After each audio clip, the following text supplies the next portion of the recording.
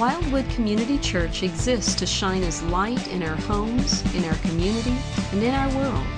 To contact us or for more information, see our website at wildwoodchurch.org. We are getting ready to launch a new series. We're getting ready to launch into a study of another set of scriptures, another corner of God's Word for us, as we're going to be looking at the book of Hebrews over the next several weeks.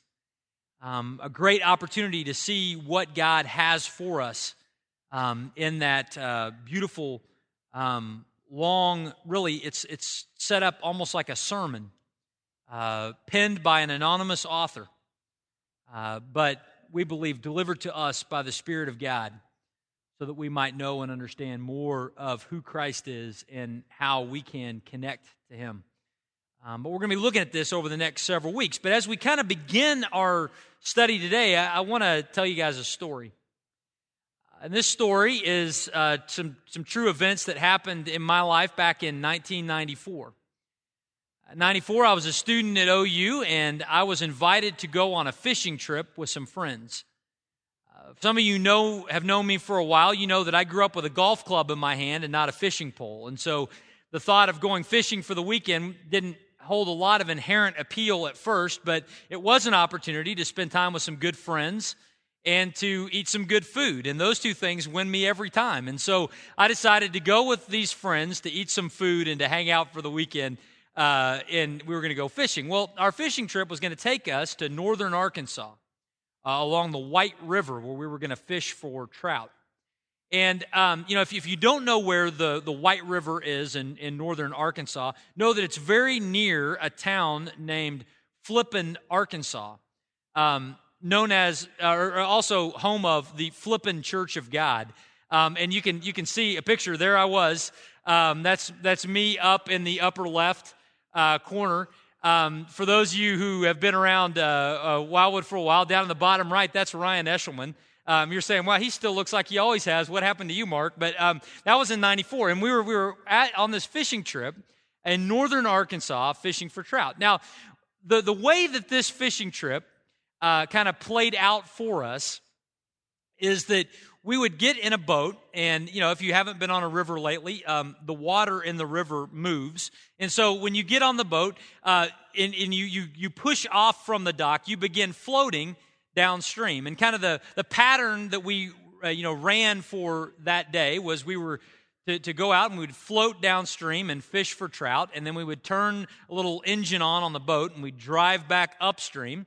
And then we would turn that off and we'd float back downstream and we'd fish all the time. And we were going to repeat that process until we caught dinner. And so that was the plan for the day. Well, about our second pass on the river, we ran into some problems. And our problem was that our engine did not work. And so as hard as we tried, we could not get that engine to fire up. And so, again, the water is moving, and with every passing moment, we're getting further and further away from my friends and our food, which were the two whole reasons why I went on the trip. And so I knew that we had a problem, and the guy was on a boat with Todd Stuman, some of you guys know. He knew that we had a problem. We had to figure out a way to get ourselves back upstream. But the first thing we had to do was we had to stop the damage. And so we got a paddle out, and we paddled over to the side, and we grabbed onto a large branch, kind of anchoring ourselves there. By grabbing onto something larger than ourselves, we were able to keep ourselves from drifting further away from our intended goal. And, I tell you that story today because I think that there is some things that we can learn about our spiritual life and our relationship with the Lord from that story. You see, we live in a world that is not still water. Thank the Lord, right? We're not in Stillwater. Sorry, I hadn't planned on saying that. It just kind of came out. Sorry, I know there's... Anyway. Okay, I got to recover. We don't live in a world that is static. We live in a world that is moving. We live in a world that has a current that is sweeping away from our God. And our problem is that at times we lose fervency in keeping ourselves anchored to Christ. At times, we lose focus on our relationship with the Lord. And when we do, because the current of our times and the current of our flesh desires to sweep us away from the Lord, we can find ourselves drifting away from Him. And if you have been in relationship with Christ for 5 years or more, I'm guessing that you know exactly what I'm talking about. That it's possible to find yourself at a point in your life, whether it's because of busyness at work or difficulties that you're going through or whatever, relational issues, whatever. You can find yourself, rather than actively pursuing the Lord, you find yourself at best treading water, but at worst detached from your anchor, drifting away from Him. And you wake up one day and you go, how did I get here? Why is my relationship with God now cold? Why do I feel removed and distant from Him? And the reality is, it's because we have lost our focus and we've begun to drift. Well, to a group of people who are prone to drift away from the Lord, the author of the book of Hebrews writes this letter and basically admonishes us over and over again through this letter to keep ourselves anchored to the rock of our salvation, to grab onto that which is bigger than us and to not lose our focus in Him. And that by doing that, we can avoid the unintended consequence of drifting downstream. We're going to be looking at that point and that idea over the next several weeks, but we're going to begin that study today by looking at Hebrews chapter 1, verse 1 through chapter 2, verse 4. So if you got a Bible, open up to Hebrews chapter 1 and verse 1.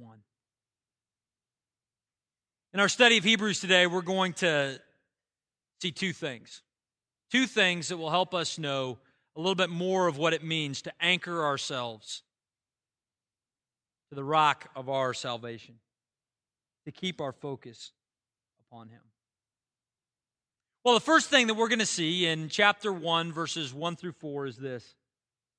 We're going to see that Jesus is the feature film and not a clip or a trailer. Jesus is the feature film of God's revelation, not just a clip or a trailer. Well, what do I mean by that? Before we even look at the verses, that kind of a statement requires some explanation. This last Friday night, a very famous, popular movie came out. It was The Avengers, right? I mean, how many of you, anybody here see The Avengers this weekend? Don't tell me about it. I want to see it. I've got a 5-year-old in the house. We're very superhero intensive at the Robinson place. Looking forward to seeing the movie. But I haven't seen it yet. But you know what? I have seen and heard a lot of things about the movie. I feel like forever this movie has been teased and advertised. We had prequel movies that came out for years leading up to this day with little snippets at the ends kind of pointing to this movie. We've had clips on the internet and on late-night talk shows that have told us different things about what was going on with the story.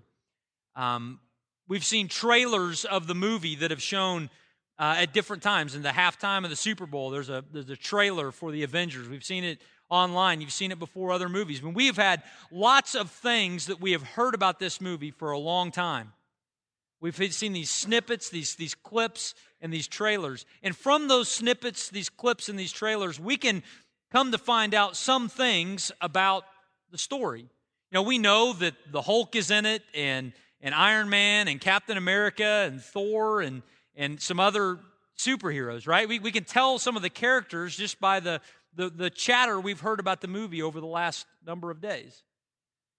We can know that the genre of the movie is going to be one of kind of the action superhero variety. We know there's going to be some kind of supernatural kinds of things as they demonstrate these supernatural kind of powers to protect Metropolis or New York City or wherever the thing is going to be set.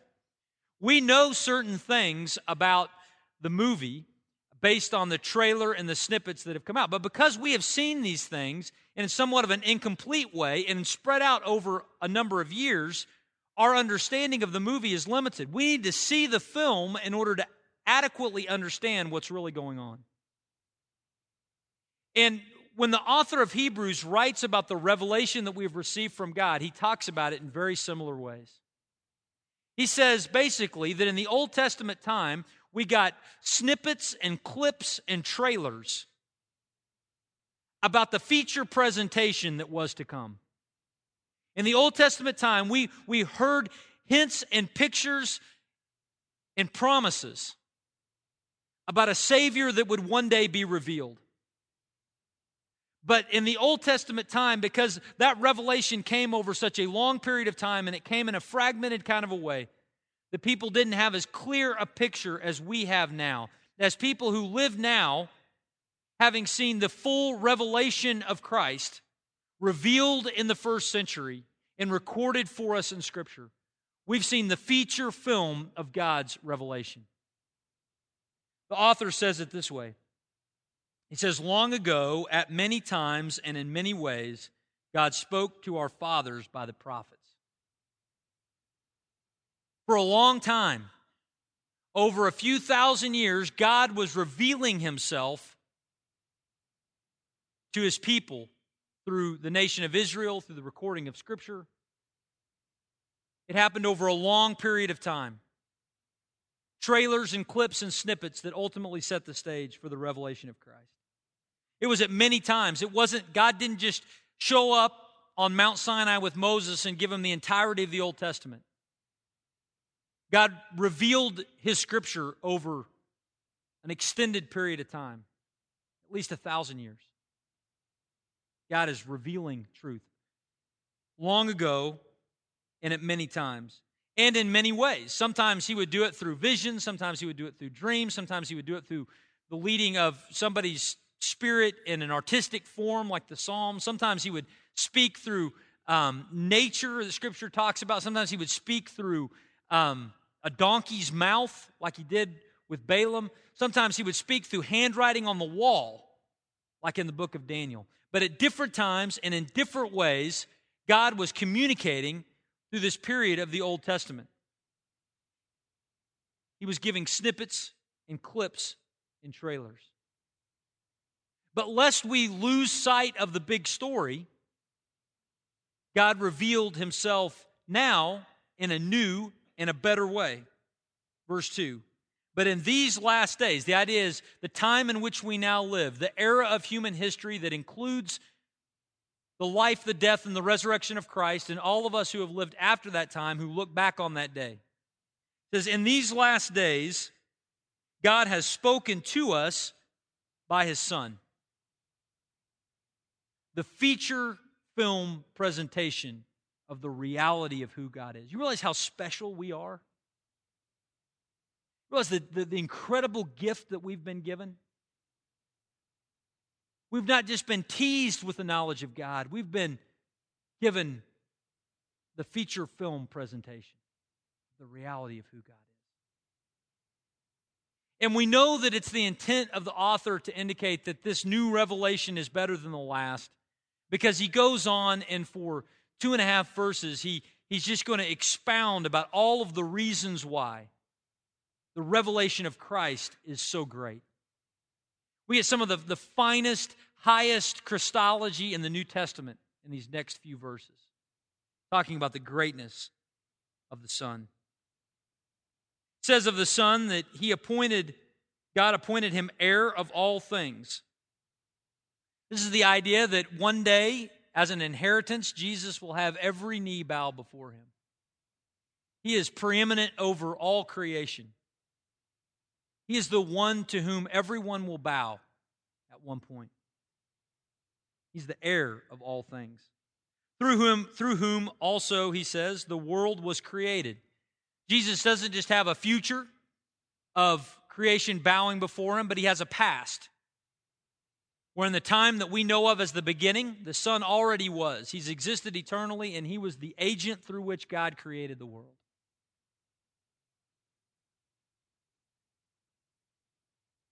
He goes on. Jesus is the radiance of the glory of God and the exact imprint of his nature.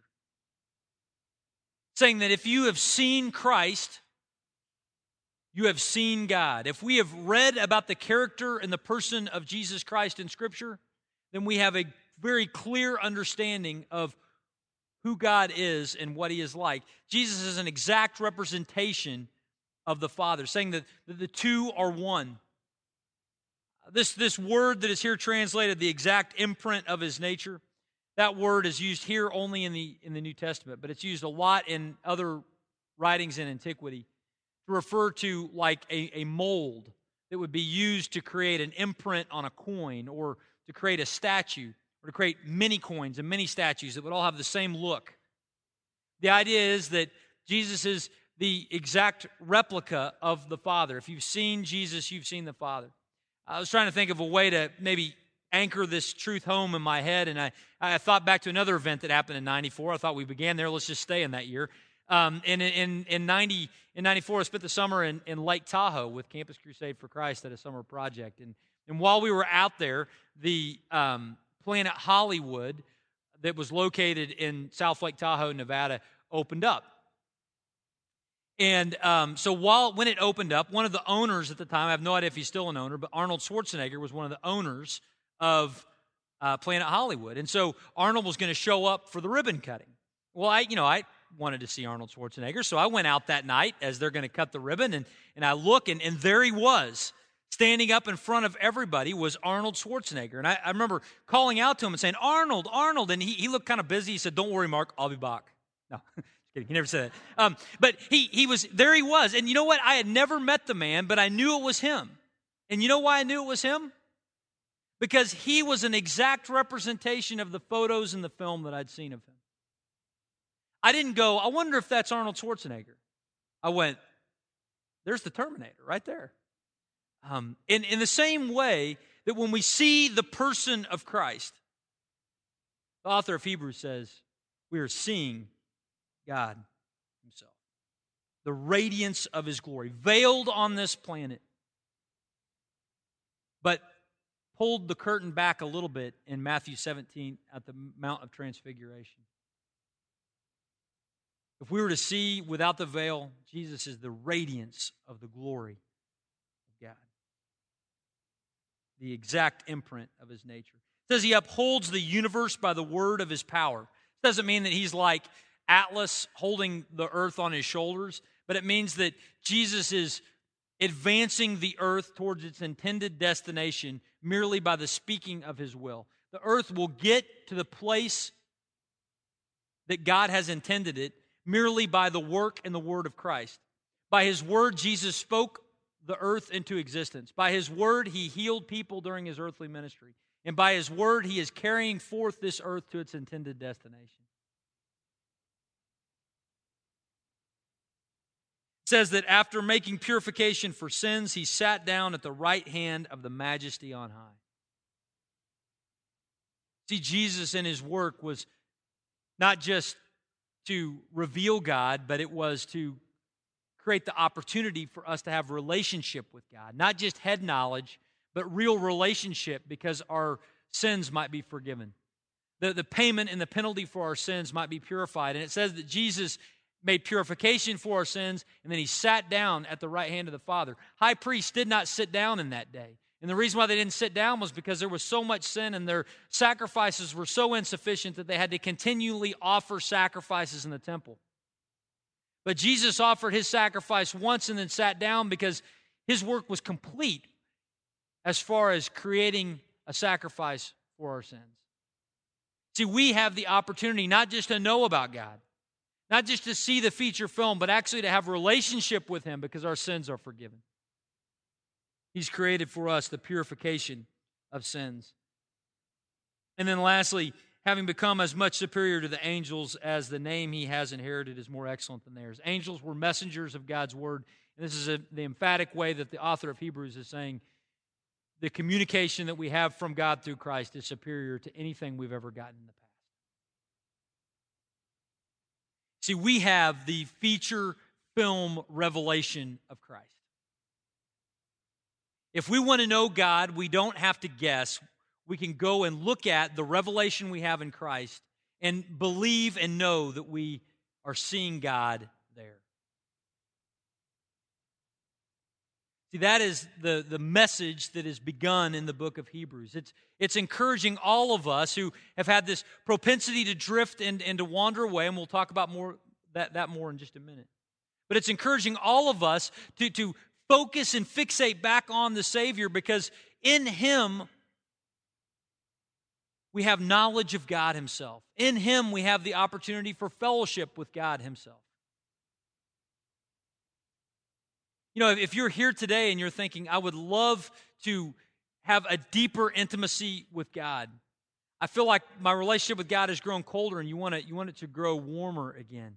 Or you're here today and you're just checking things out. You've never begun a relationship with God. The answer to all of those questions is Christ. If you want intimacy with God, if you want a relationship with Him, it's found in Christ, the one who offers payment for our sins and the one through whom the feature film of revelation of God is laid out. If we want to know God, we must go through Christ. That's why Jesus said, I am the way, the truth, and the life.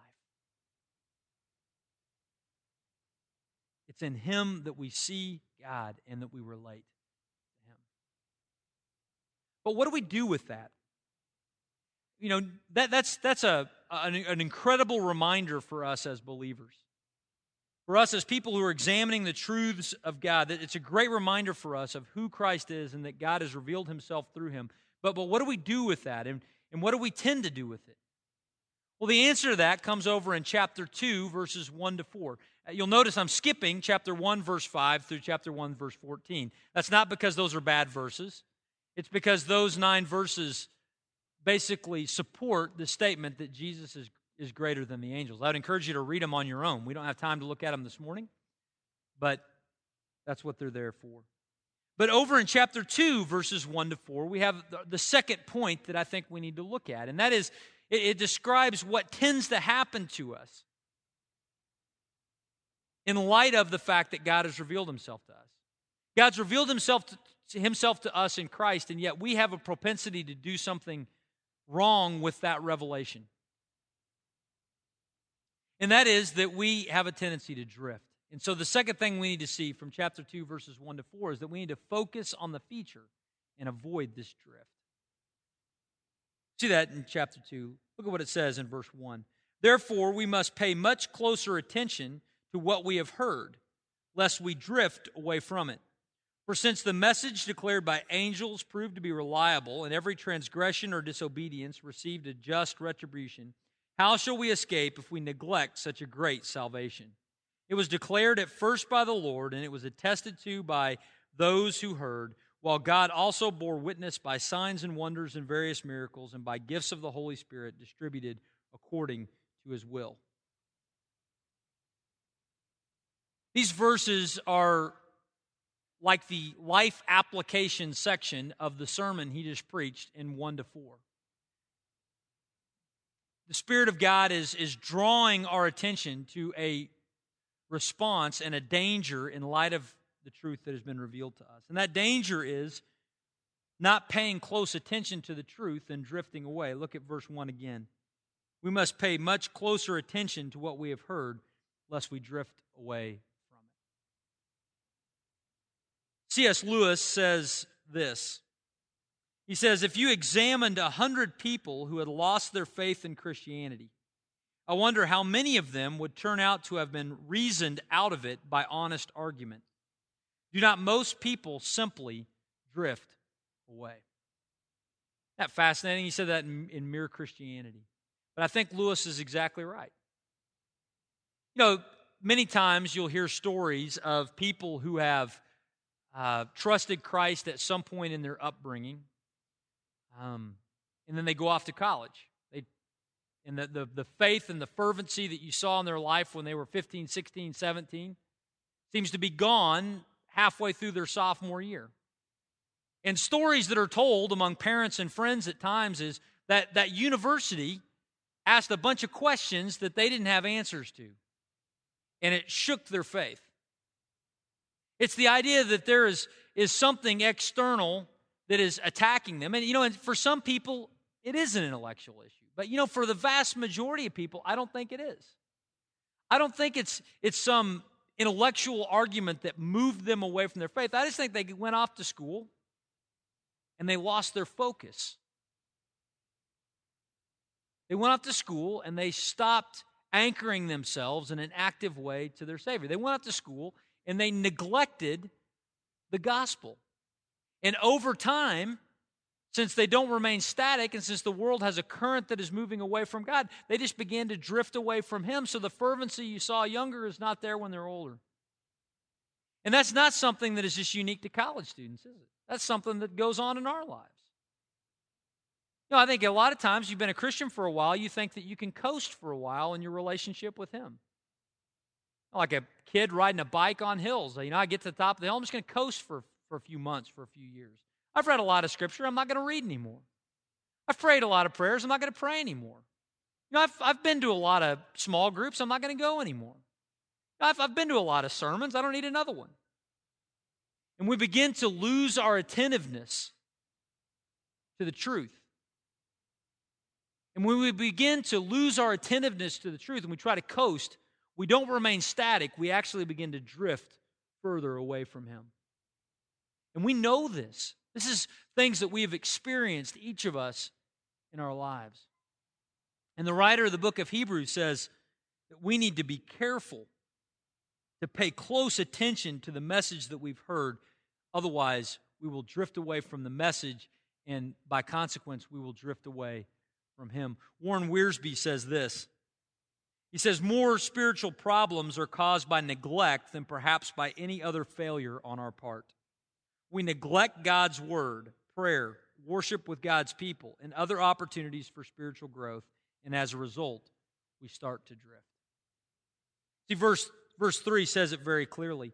How shall we escape if we neglect such a great salvation? Our problem when we begin to drift is that we begin neglecting the truth that we believe. We stop actively investing in it through our personal schedules, through the things that we think about, the people we associate with, all of those kinds of things. When we dislodge ourselves from an active connection to the truth, we begin to drift away from Him.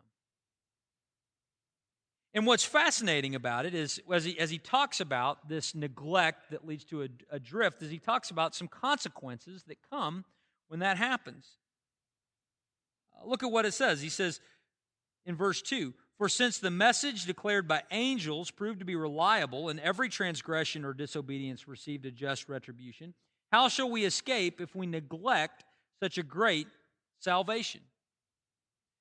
The idea here is that when God revealed the clips and the snippets and the trailers in the Old Testament to His people, He held them accountable for that message that they had received. Though it was in many times and in many ways over a number of years, and it wasn't near as clear as the revelation we have in Christ, God held the people of Israel accountable for what they knew about Him.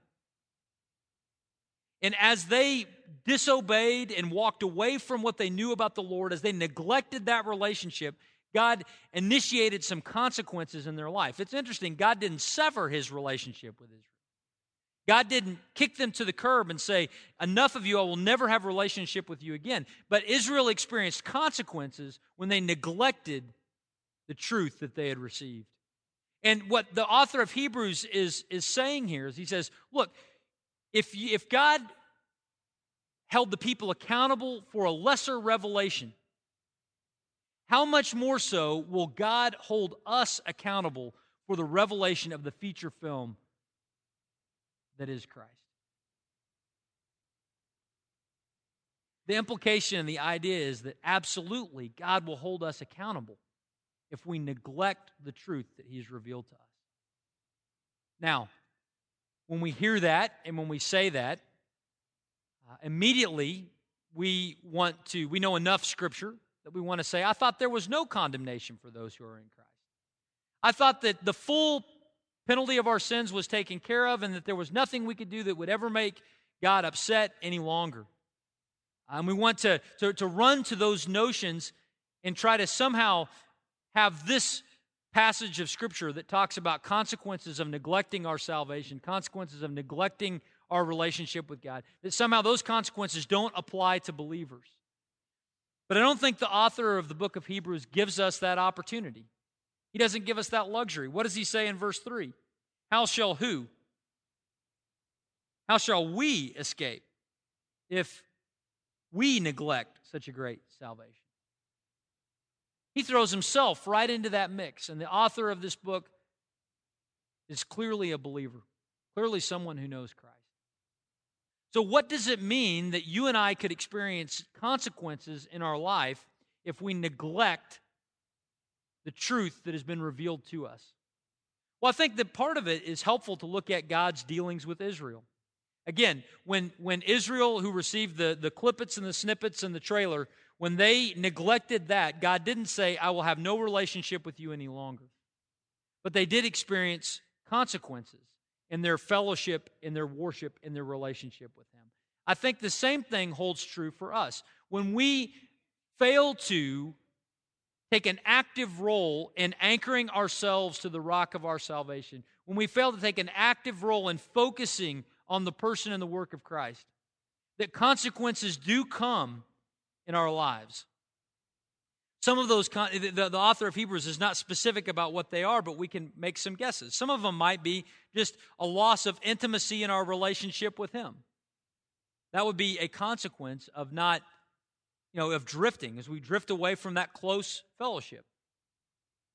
Some of them could be consequences of experiencing, the sinful conduct of our lives. At times, there are earthly consequences that come in our lives because of our sin. We make some bad choices, and we have some temporal consequences right now. Not in eternity, but in the here and now. And maybe that's some of what He has in mind. Maybe it is that if we are neglecting our relationship with God, that God will intervene in history and deal with us in such a way to try to get our attention through some kinds of circumstances so that we might draw back near to Him. The author doesn't get explicit with it, but he's very clear that consequences result from failing to anchor ourselves to Christ, from neglecting Him and drifting away. And you know what? If we're truthful and honest with ourselves, many of us, including me, have experienced that, where we have coasted in our spiritual life for a while, and suddenly we wake up one day downstream wondering, how are we going to get back there? So how do we get back? I think that the key is the key of focus. The key is the key of activity. God wants us to play an active role in keeping our focus on Christ and not neglecting our relationship with Him. And the way that we do that many times is through what are known as spiritual disciplines. Things like reading your Bible and prayer and worship and a number of other things. Those are the kinds of spiritual disciplines that help us. And here's what's so powerful to remember. The spiritual disciplines of Scripture reading and prayer and fellowship with others, those kinds of things, those are not means of our sanctification. They are not things through which we earn our way back to God. But those things are means of focus. Scripture and prayer and fellowship are means by which we focus on the God who desires to sanctify us. They are things that help anchor us on the shore while the engine of the Holy Spirit within us drives us back upstream so that we can resume fellowship with the God that we love. And if you find yourself adrift this morning, know that the response that God is calling forth from you and from me is to focus back on Him. And the disciplines of Scripture and prayer and fellowship are three I would say at the start. Make a commitment this summer to fellowship with other believers. Make a commitment this summer to read God's Word. Read the book of Hebrews as we're going through it. Get in a Bible reading plan. It doesn't matter. It's all revelation from God. But go in and exercise that discipline. Spend time in prayer with the Lord. All of those things are means of focus by which we look to the Lord who drives us upstream to be with Him. We've begun our study of the book of Hebrews. And it's an incredible story for us who have been believers for a while. When this book was written, there were people who had a relationship with the Lord, some of them for probably 30 years at the time this book was written. And the author of Hebrews simply says, Keep your focus back on Christ. My encouragement to us as we begin this study is let's keep our focus back on Him and not drift downstream. Father, I just want to thank you so much for your love for us. I thank you that you have initiated with us and revealed this incredible blessing of knowledge of your Son. And Father, I pray that you would help us to be people who would not just have some past experience trusting in Christ, but that we would daily focus on Him. That you would give us the faith to walk daily in these disciplines, focusing on Him, that we might not drift downstream. Father, I pray that you would guide us, not just in our public time here, but in our private moments this week, to focus on you. We pray these things in Jesus' mighty name.